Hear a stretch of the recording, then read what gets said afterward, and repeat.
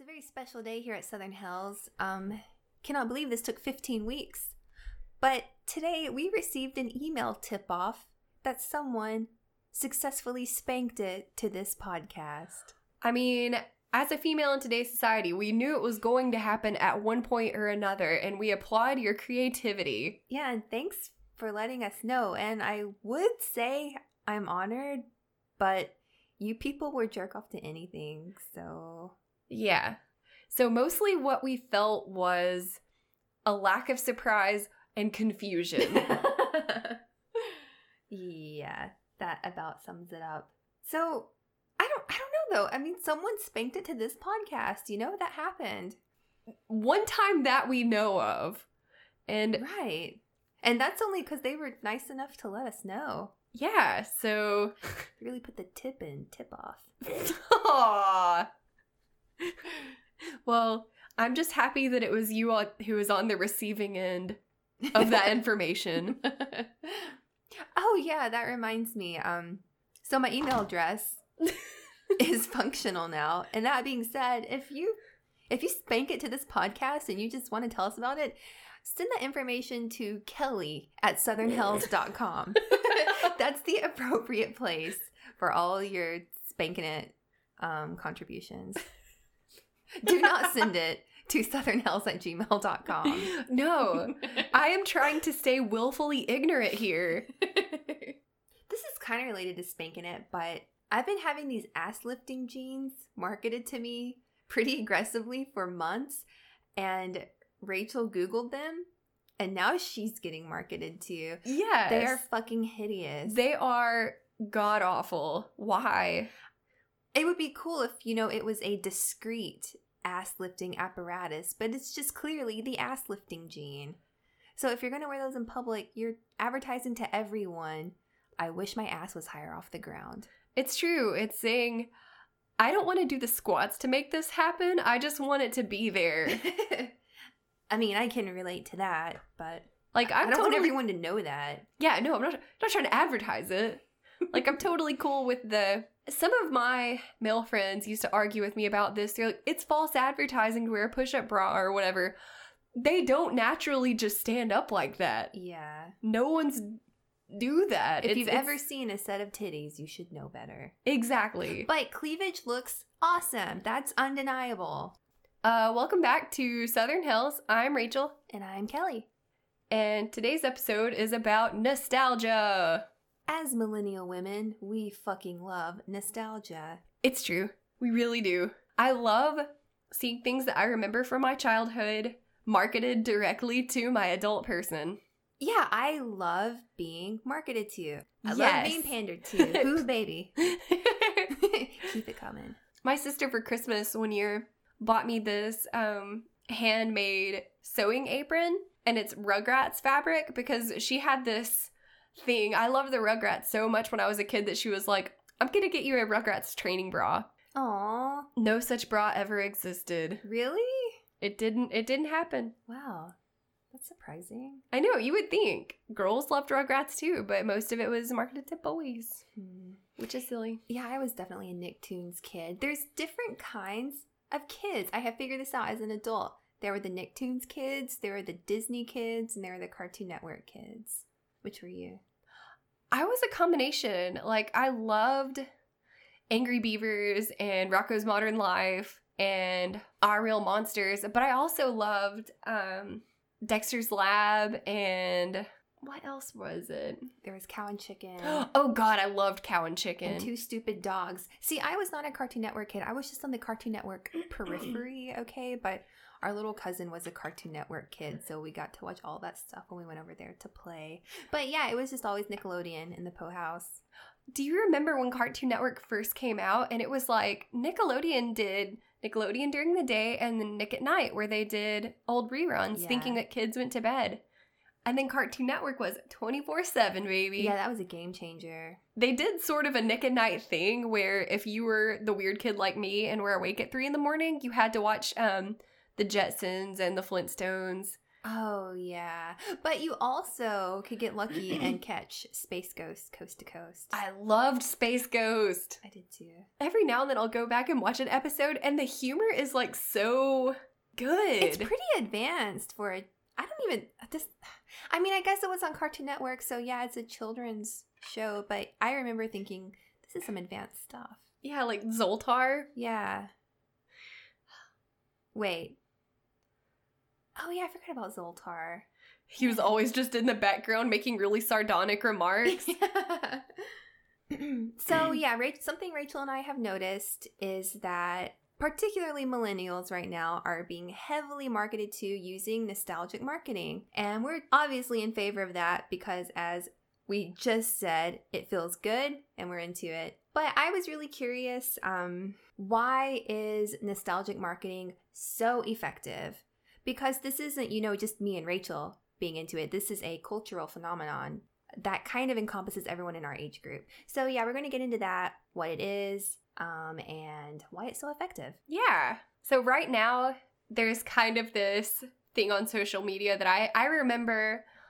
I started out on social media with MySpace like a lot of our generation did. And at that point, people were posting things like, if you were born in 1989, you don't remember the 80s and don't call yourself an 80s kid. Yeah. And now the same thing is happening, but with 90s stuff. And what blew my mind about that is it's really silly. Like, it's not like the 80s just vaporized the time it turned 1990. Like, my siblings were 6 and 8 years older than me, so even though I was born in the very late 80s, I remember the Thundercats. I watched that. I watched She-Ra. I loved She-Ra. So it's kind of like there's an overlap and exposure on these things. And it's just really funny that we turn these nostalgic things into elitist things. Yeah, I guess it's its own flavor of gatekeeping. Ooh. But I do strongly identify as a 90s kid. I've never thought of myself as an 80s kid, even though I was also born in the late 80s. But I don't know, when I think about my childhood, I do kind of think about cultural icons of that time period, like The Adventures of Pete and Pete. That was actually one of the things that we bonded over. Exactly. Do you remember as teenagers, I had the DVDs. Yeah, you had the DVDs, and this blew our mind. There's one lyric in the theme song that no one knew. No one knew it. It was impossible. You would Google it, and then it would always have some ambiguation of what they thought it said. That's true. Man, I forgot about that. Finally, it came out. It existed. You can find the actual lyrics now. But whenever we were watching the DVDs, you couldn't. Yeah, I want to say we even tried it with the subtitles and it was just like, nope. Pete was so good. Even though it was just a TV show, albeit a fucking awesome one, when I think about The Adventures of Pete and Pete, I feel happy because I associate that show with happy feelings at that point in my lifetime. So either laughing with Rachel or playing with my brother as kids. It's kind of funny. This is something I was going to talk about, so it may as well be here. Nostalgia used to be considered a mental disorder.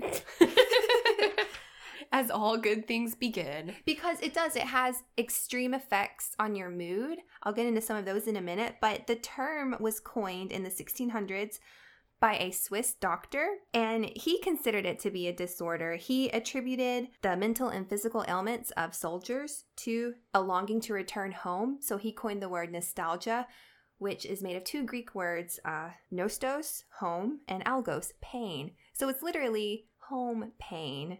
I didn't know that. That's pretty poignant. Yeah, and apparently, nostalgia is usually triggered by negative events or negative feelings like feeling lonely or feeling homesick. So soldiers would feel nostalgic about their life back home and their childhood memories, and it would have pretty devastating effects on them. Doesn't mean it's a disorder. Yeah. Yeah, I thought that was pretty crazy. Imagine if every emotion like nostalgia was considered a disorder at one time or another. Be like, I'm feeling malaise. Oh no, I'm down with it.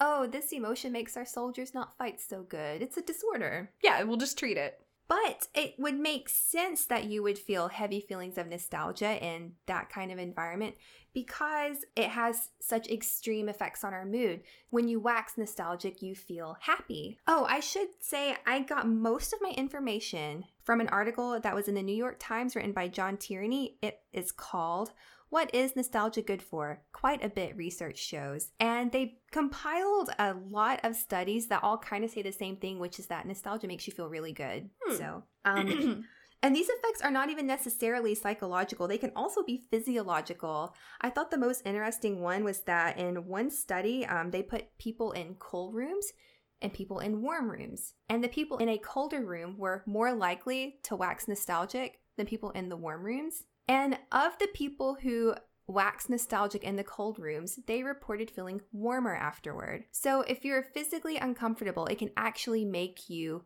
feel physically better. That's so weird. Yeah. I remember seeing this thing. There are these monks somewhere who can sleep in sub-zero degree weather with just a sheet. Like they're able to regulate their body temperature with their mind. So it's weird to think that that's possible. And I never would have thought that nostalgia would be so deep in your brain that you could tap into it and it actually affect you physiologically. Yeah, I had no idea either. But apparently a memory can bring forth physiological comfort. I'll remember that.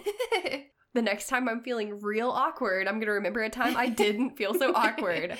Yeah, the next time someone blasts the AC, I'm going to be like, Pete and Pete.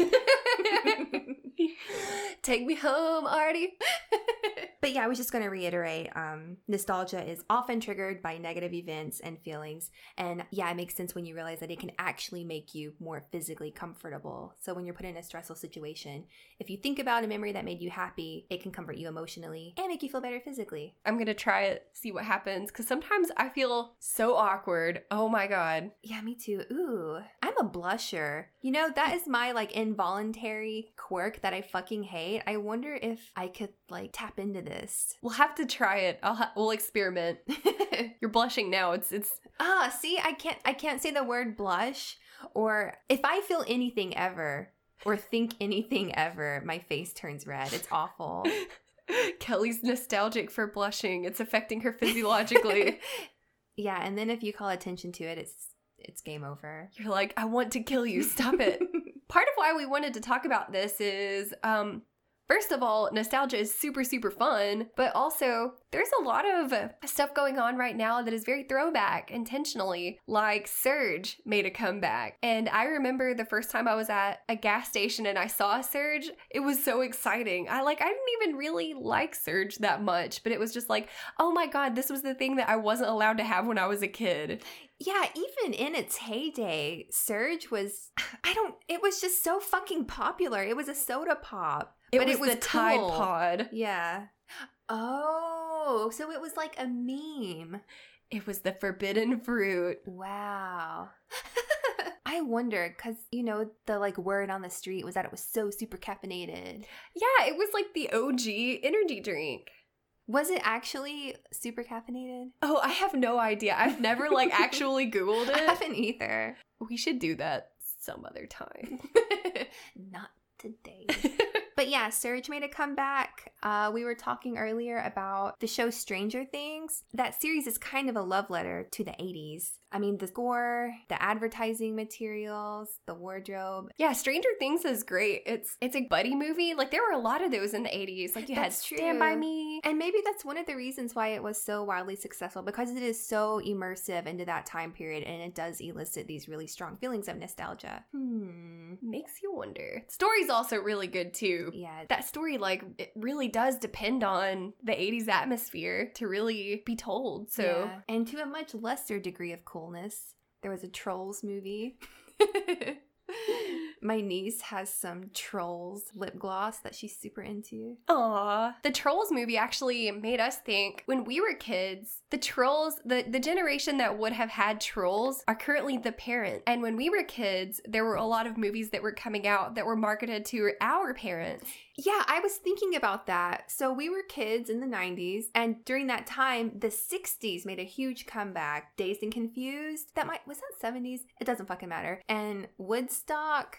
Yeah. Made a comeback in the fashion. I had bell bottoms, I had tie-dye, I had happy face, yin yang, peace sign, everything. I think that's what you're talking about. That was part of a marketing campaign toward our parents. Because who has the wallet? Right. Who has disposable income? People in their late 20s, early 30s. Yep. So it's kind of cool that it just keeps going. Like every generation, even though we all like to think we're just totally bucking the rules and going our own way, we're all influenced by our parents' stuff. And part of it is because it gets remarketed. Yeah, and just as far as fashion goes right now, chokers made a huge comeback. Fishnet. I was pretty happy chokers made a comeback because I loved my tattoo necklace when I was in middle school. Yeah, I can't believe those came back. I don't have any tattoo chokers anymore, but I used to rock one. Yeah, then I upgraded to the slightly more adult, just simple leather choker when that was. Yeah, I have a collection of chokers. I'm into it.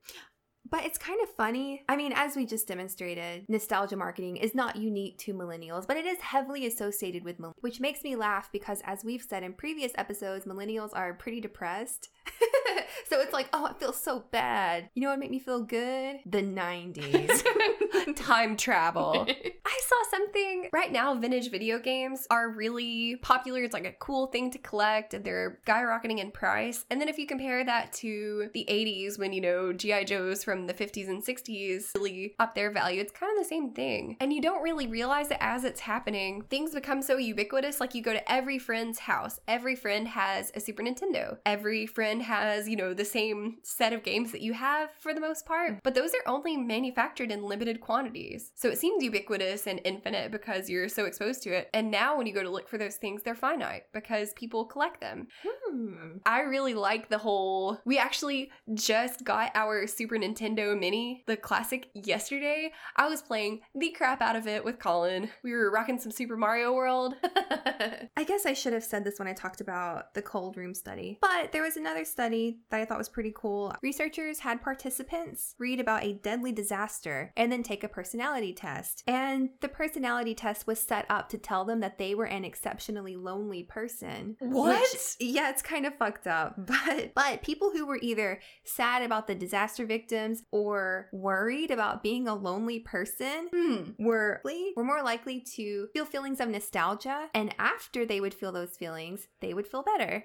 Weird. Yeah, so it really is something that we employ, which I did not know. I didn't either. I wonder like as a species how this happened. Like how did we, I mean at this point from what you're saying, it sounds like a skill that we have, this ability to self-soothe, remembering things. So I wonder what purpose that served. It had to be there. I don't know what it would be, but it's cool to think about. Like imagine, well, I guess when you feel discomfort, be it emotional or physical, you want inherently to be comforted. And if there's no external source of comfort, like if you're in a clinical lab or something, so you subconsciously try to comfort yourself, and maybe the most readily available thing is your own memories. That makes sense. And it's kind of hilarious that that phenomena is being exploited, I guess. Weaponized.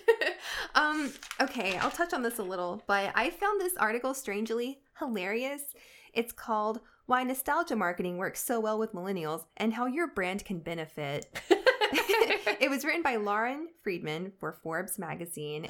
And yeah, this is, you know, it's for businessmen, or I'm sorry, it's for business persons to say, hey, nostalgia marketing has been proven to work, and here's how you can use it on millennials because we're the ones with the wallets right now, as Rachel said. And yeah, so nostalgia marketing, it taps into positive cultural memories from previous decades. Right now, the big one is the 90s. And a really good example of that's Pokemon Go. Well, oh my God, that was like the happiest time. Yes, it kind of sucks it was so short-lived, but that summer, we would go to the park or to downtown Chattanooga, and it was absolutely crawling with everyone playing Pokemon Go, and people were just smiling and talking to strangers, and if there was a rare one, everyone would be like, that way! Yeah, it was absolutely ravenous. But maybe part of that is we were feeling nostalgia for, you know, playing Pokemon as children. I'm sure And also one that I noticed very recently, and that is mentioned in here too. Do you remember when Herbal Essences shampoo came out in the 90s and they had the commercial of the woman having an orgasm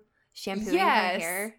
And you were too little to understand why she was enjoying what was going on so much? Exactly. I didn't know what an orgasm was or what it looked like, but I was like, man, this is some kick-ass shampoo. But the old bottles are back. I noticed this at the store. They used to have the see-through bottle with the picture of a flower or herb inside, and you can see it through the shampoo, and I thought it was so cool as a kid. They have those again. That's very deliberate. Ooh. Because when I saw that, I have never, as an adult, been like, I'm going to buy some herbal essence shampoo. But I thought about it. Whoa, so it almost worked. Yeah. But the real question is, did you jizz in your pants after you bought it? I refuse to answer that, Rachel. Jury's out. Kelly, you mentioned earlier that someone was bait into our episode. Was it you? Oh man, I've never tried. That would be like the next level of narcissism. Like, there's no going back. Yeah, masturbating is the last thing I want to do when I hear my own voice. Shoving sharpened pencils in my ears. Hanging myself in a closet. This article goes on to say, nostalgia marketing, it really humanizes a brand. So something that came to mind for me, I have this friend who posts the most philosophical memes, and they're all really, really funny and really well thought out. I don't know where he finds them. He posted something, and I looked forever for it, but it was basically about how as a country, we're constantly trying to get back to a past we never had. It was like, if you look at the 50s were horrible for women and blacks. And actually, let me rephrase that. The 50s were horrible for anyone who wasn't a white man. A straight white man, yeah. A straight white man, yeah. So there's all these brands right now that are trying to market to simplifying your lifestyle by being like, hey, we only use these 5 ingredients. Hey, our leather is hand stropped. And it's like they're leaning towards a history where, you know, pre-industrial America. It's like that part of our history is very brief. Oh, yeah. So it's kind of like, we were never gonna be simple. That was never gonna happen. You're not gonna live on a farm. We've always been eating out of cans, yo. Yeah.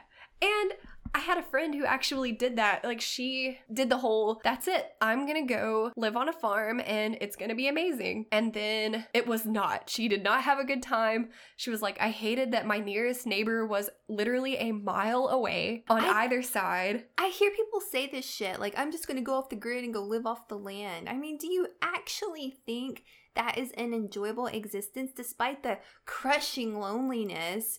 That's a lot of fucking work. Yeah, a lot of work. The city in the world that has the highest life expectancy has nothing to do with their health.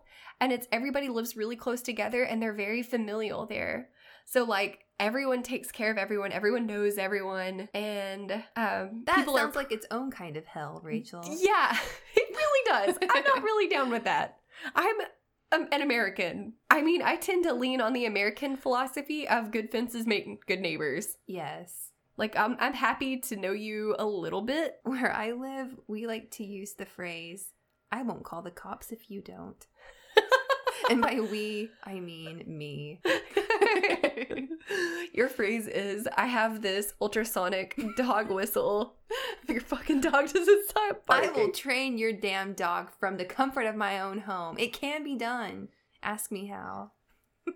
It's kind of funny that once you see through the lens, like after reading about this, and I thought about, it's really easy to look at videos where they're like, hey, look, all our shoes are handmade. Here's someone hammering out the leather over a last. And it's like, man, that's really cool. Because remember, I did all that research where I was like, I'm going to make a pair of shoes. I haven't done it yet, but I will.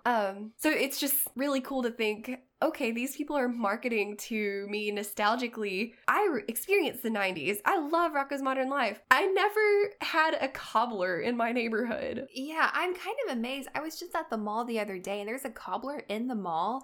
And when I walked by, they were repairing a pair of shoes. And I was like, man, how many of these guys are left? Man, is that my calling, Kelly? I'm going to say no. Kelly. But maybe. I could be a cobbler. Millennials are killing the cobbler industry. Oh, damn it. If only I knew how to cobble. The High C Ecto Cooler. It came back when they did a Ghostbusters reboot. Colin is going to be brokenhearted. He loved Ecto Cooler, and there's some juice that he buys occasionally because it reminds him of Ecto Cooler. Wow. I did not purchase any myself, but I did see the hoopla on the internet. But it's funny because when you see that, you're just like, oh, High C. I can relate to that company. They are trying to connect with me because... yeah, they're marketing to me. Yeah. And it makes them feel more human. Whoa. But it's kind of funny because it's a tactic. Yeah. It's a manipulation in a sense. But we're into it. Yes, I'm totally cool with it. Feverishly. Keep it coming. Something they go on to say in this article that I thought was hilarious. Here's a word of advice to marketers. Follow Throwback Thursday hashtags and see what's trending in nostalgia. Ooh. Oh, that's some sneaky shit. That is. I'm going to start Throwback Thursday. I don't know. What was like really shitty in the 90s? I know something Motherfucking kangaroo dunks. Bring them back. Ooh, yeah, those were cool. Yeah, Dunkaroos. Dunkaroos. But it would be funny if we pick something that we can all agree was not cool in the 90s and just pretend it was cool and see if it comes back. Are they watching?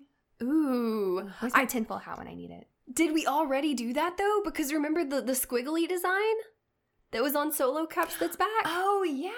I had an espresso, not recently, but not that long ago, like, in that cup, and it blew my mind. Wow. Like, we brought it so far back that it now exists on something that it never existed on before. It's funny that I know what you're talking about. It was the teal squiggle with a purple squiggle over it. Exactly. And every time I see that, I think about getting snacks with my mom at, like... Aww. I think about field day. Oh, yeah, field day. There's another thing that makes me think of my mom. I was leaning away from the mic and hoping you couldn't hear me eating them, but it's Easter candy, the Cadbury mini eggs. Every time I eat those, I'm a Cadbury cream egg person. My mom was all about like the Robin's egg mini eggs, so every time I eat them, I think about my mom, and also they're delicious. Man, I also have an Easter candy that makes me think of mom, but it's the Easter egg gum.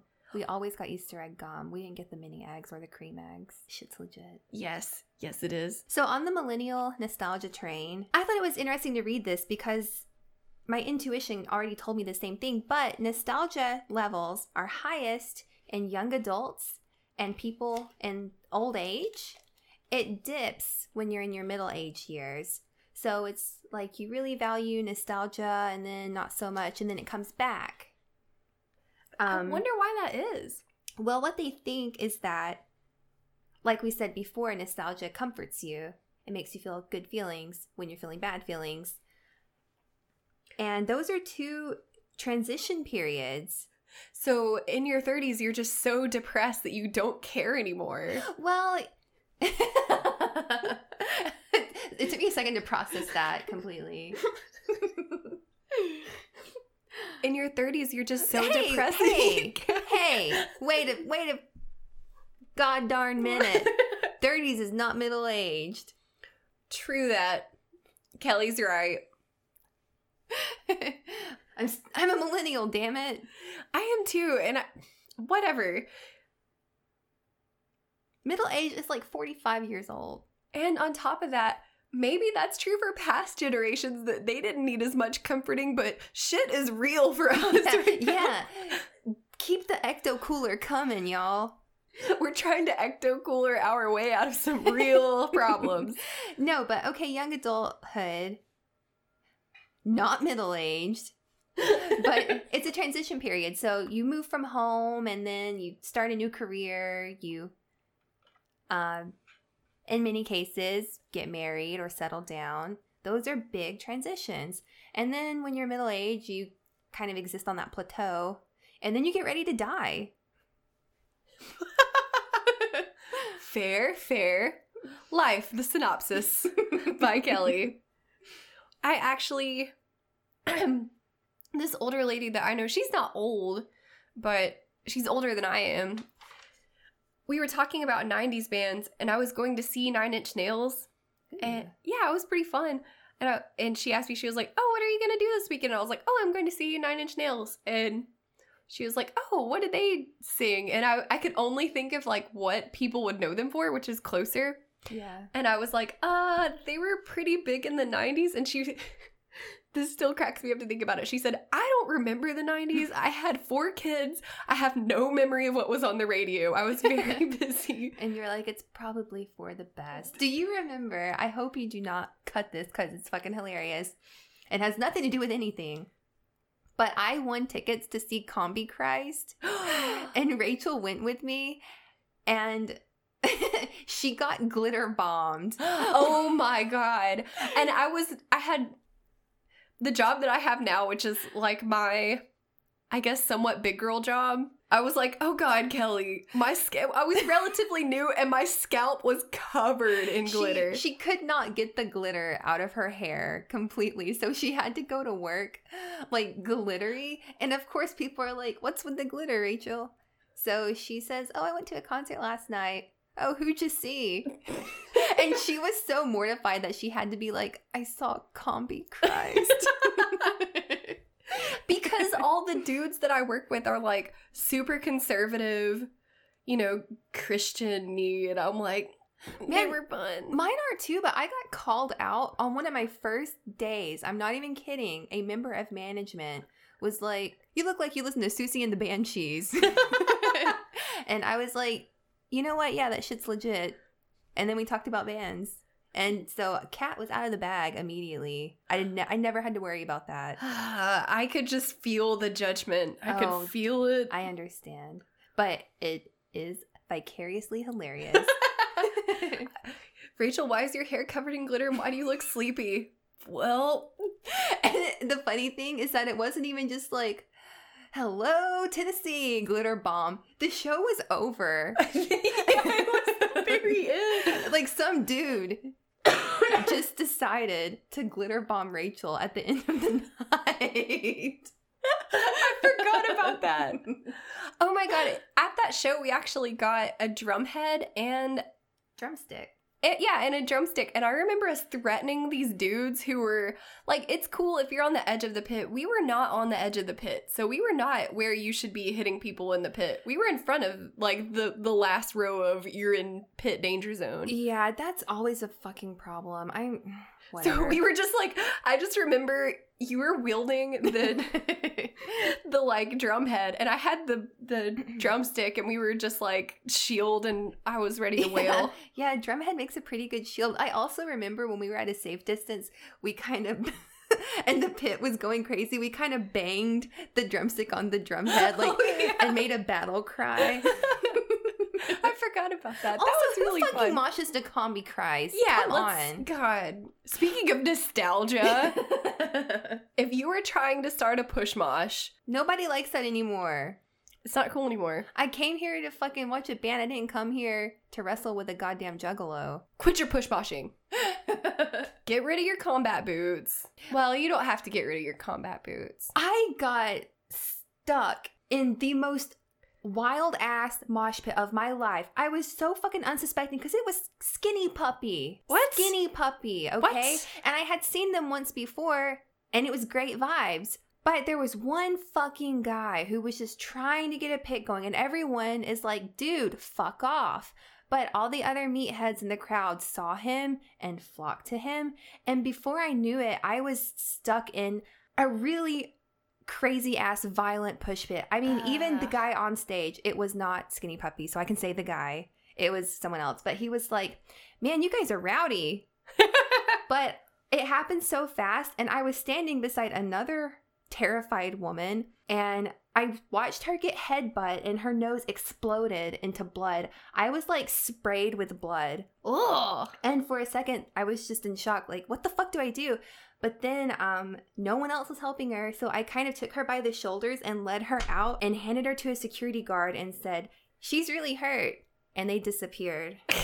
But that shit was scary. Yeah, that's pretty intense. Yeah, and I get it. I've been going to heavy shows my entire adult life. I don't want to be in the pit, so I stand in the back. But damn, do y'all have to mosh to everything? Seriously. And the thing that bothers me, there's always the, like, pits never bother me either. And every now and then you can join in and it's fun. But there's always the one guy who's like, I'm the recruiter. I'm the pit recruiter. Like, I'm just going to hit random people. Yes. And it's like, that's not how this works. No. The pit is for consenting adults. You just reminded me, we were at a show in Chattanooga. This was in the early K-Ray days. My boyfriend's band was playing. And there was a guy who decided, I'm so jacked up on whatever the fuck I just took. I'm fucking this up for everybody. So instead of just moshing in the pit, you know, there's a circle around the pit to give them their space. He would run around the circle, just like hitting people. So we were trying to slap him in the balls every time he passed. Yeah, do you remember that guy? Yes, I do. He's the recruiter. There's always one. And we do not tolerate. I mean, I think we made contact a couple of times. I don't think he could feel it, but maybe he felt it the next day. I would hope so. And I hope that maybe we're helping to eliminate, maybe through eugenics, with this one guy, the pit recruiter. Like, the people that want to be in are in, my God. Yeah. Just here to listen to some damn music. I'm too old for this shit. Yeah, we've been doing this for a long time. We know what's up. Just because you're trying to reinvent the rules, buddy. I feel like I just said that sentence and then a walker appeared. A cane just materializes in your hand. And you're oh, like, no. about time. I'm ready. Bring it on. Man, that got off topic. Oh, God. I'm leaving all of that. It started kind of related and then it just spiraled into ball slapping. As it's prone to do around these parts. We're okay with it. We hope that you enjoyed listening to our nostalgic moment about wailing on dudes in pits. Oh, yeah, we can kind of talk about whatever the fuck we want and just put it under the umbrella of nostalgia. Oh, shit.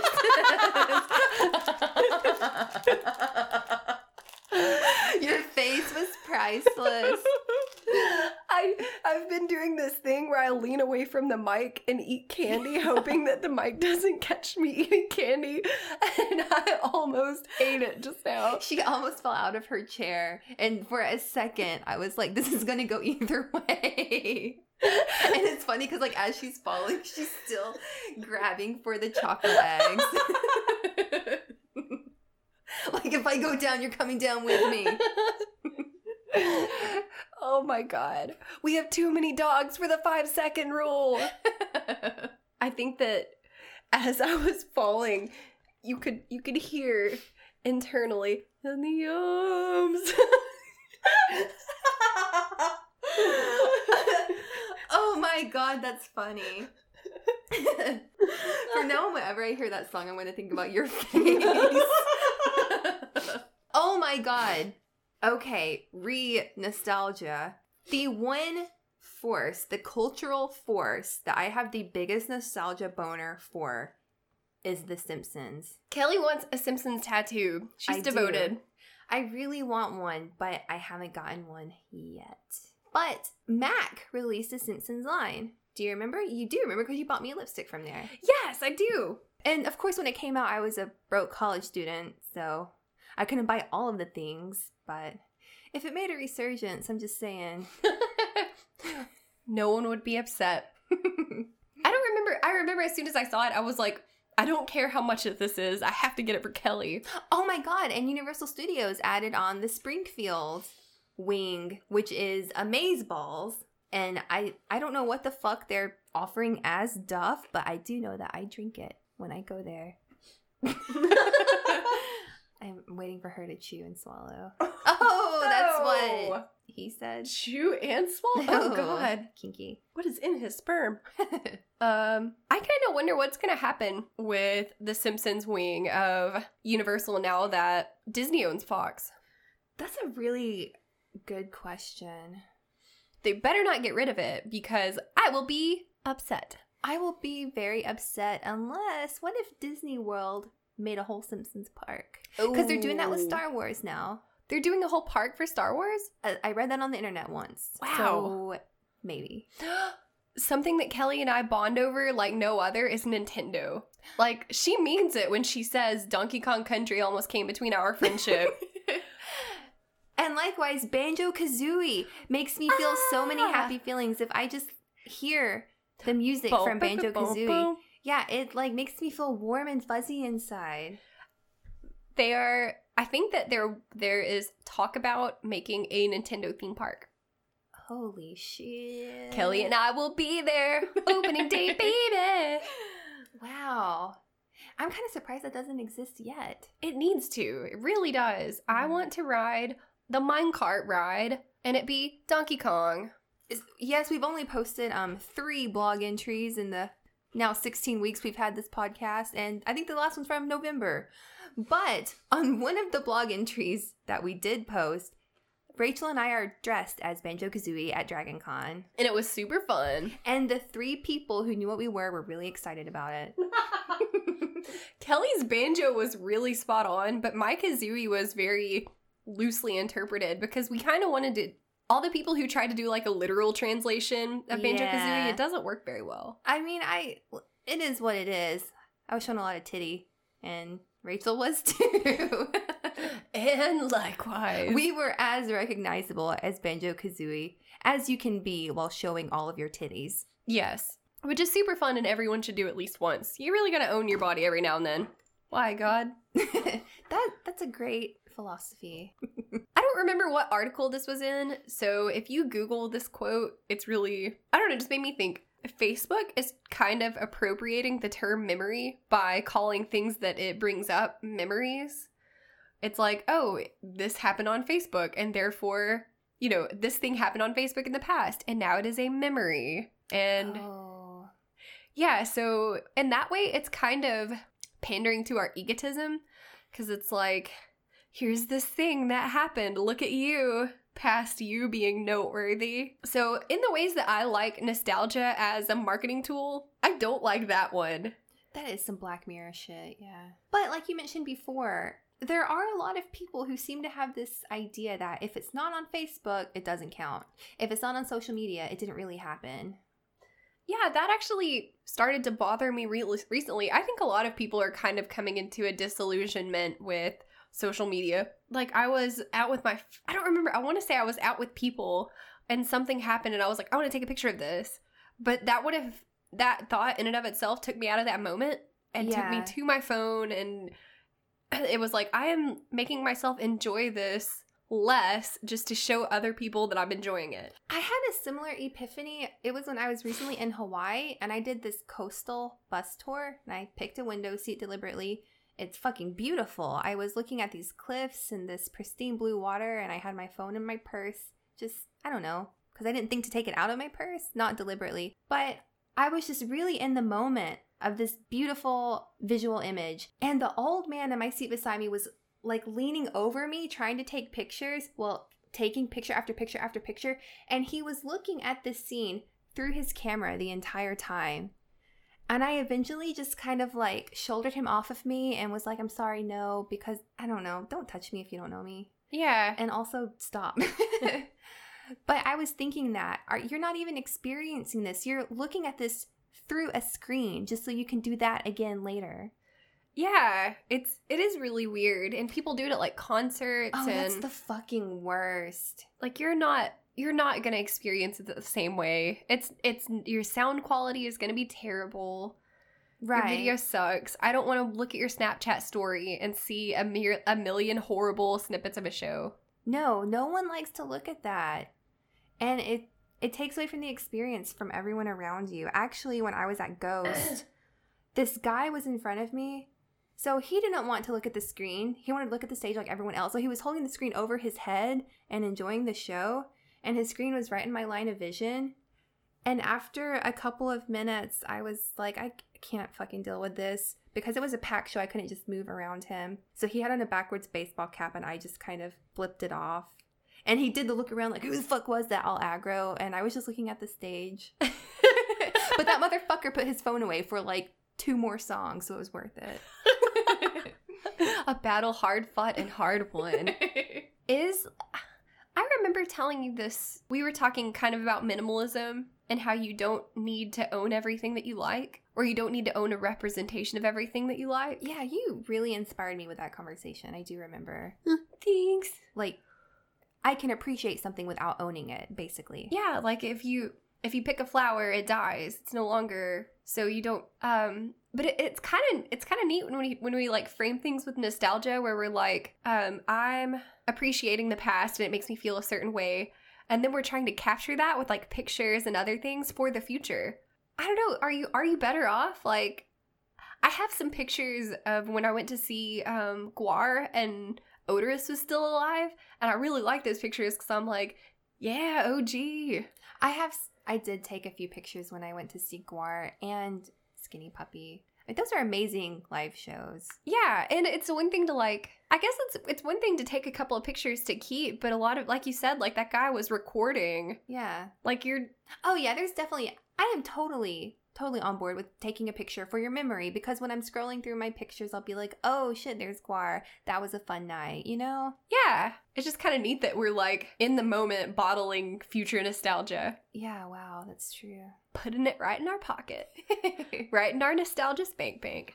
Nostalgia spank bank. You heard it here first, ladies. And gentlemen. Actually, you heard it here first, gents.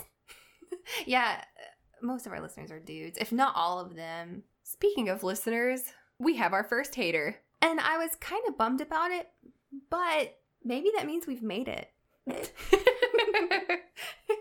We have expanded our audience to the point that it has exceeded the threshold of people who would just be into it. It has extended beyond our friends and family members into the general public. And hey, that person doesn't like us. You know what? That's okay. Yeah, I accept it, and I'm moving on. I'm okay with us. Because people are also spanking it to this podcast, so... That's true. You gotta take the good with the bad. So we've got something for everyone.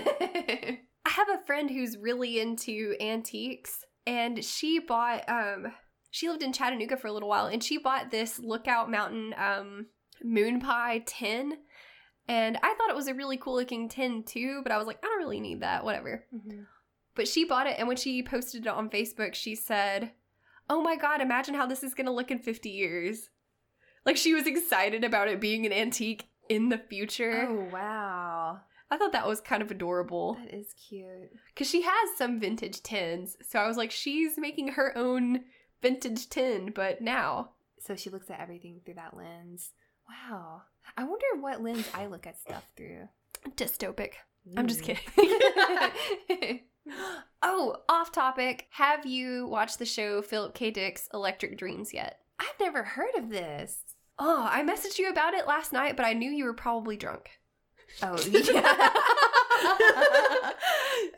Rachel, I have no memory of that message, so yeah. I was watching it, and I was like, Kelly would really like this, but she's at club night. I'm just gonna tell her so I don't forget. And then you're like, I'm like, everybody get naked. I love you. Yeah, meanwhile you're posting on the internet, I love everyone. Everyone is so lovable. Kelly is not the crying drunk. She's not the sad drunk. Kelly is the everyone is lovable drunk. It's true. It's funny because when I started going to this club, I started going by myself. And yeah, now I have no qualms about going to a club by myself, and it's really liberating. But everyone's like, how do you make friends when you go alone? Like, how do you talk to people? I mean, the answer is just, like, love everybody. And I can't help myself when I get a few drinks in me. Someone will be like, hey, I love your outfit. And I'm like, I love you. Instant friend. Drunk Kelly turns into a dog. Oh, my God. By day, I am a cat. But after 4 or 5 servings of alcohol, I become canine. I become a cat. Bizarro. Oh my god. Mind blown. We always have the same natural balance. Wow, we do. Because I can remember times when you would be like super excited and happy, and I would literally be telling people, no, fuck off. I remember that too. And I remember being like, Rachel, let's stay in this club forever. And Rachel's like, it's 2 a.m. and I'm tired. We just maintain this natural equilibrium. Wow, that is beautiful. We are some lucky hoes. Yes, we are. We're very blessed. Very #blessed. So Philip K. Dick's Electric Dreams. It's really kind of like Black Mirror. And when I saw it, I was like, oh, Kelli will probably like this because she liked Black Mirror. And there were a couple of episodes where, oh, I'm not going to spoil anything. Just watch it. It's on Amazon Prime. Oh, that's why I haven't. Oh, wait, I do have Amazon Prime. Holy shit. Amazon Prime Video, baby. I'm going to check that out. And if you're in the mood for an adorable rom-com, The Big Sick. I am never in the mood for those, but I do appreciate the recommendation. If I'm ever trying to butter someone up, I'll be like, hey, let's watch this rom-com. So, listener, what's your favorite example of nostalgic marketing? Let us know at southernhells@gmail.com. How much do you love being pandered to? Is it as much as us? Or are we an outlier? And again, if you are going to spank it to this program, and if you are going to let us know about it, send those emails to Kelli@southernhells.com. Well, I guess that about wraps it up. Thanks for listening. See you next Thursday.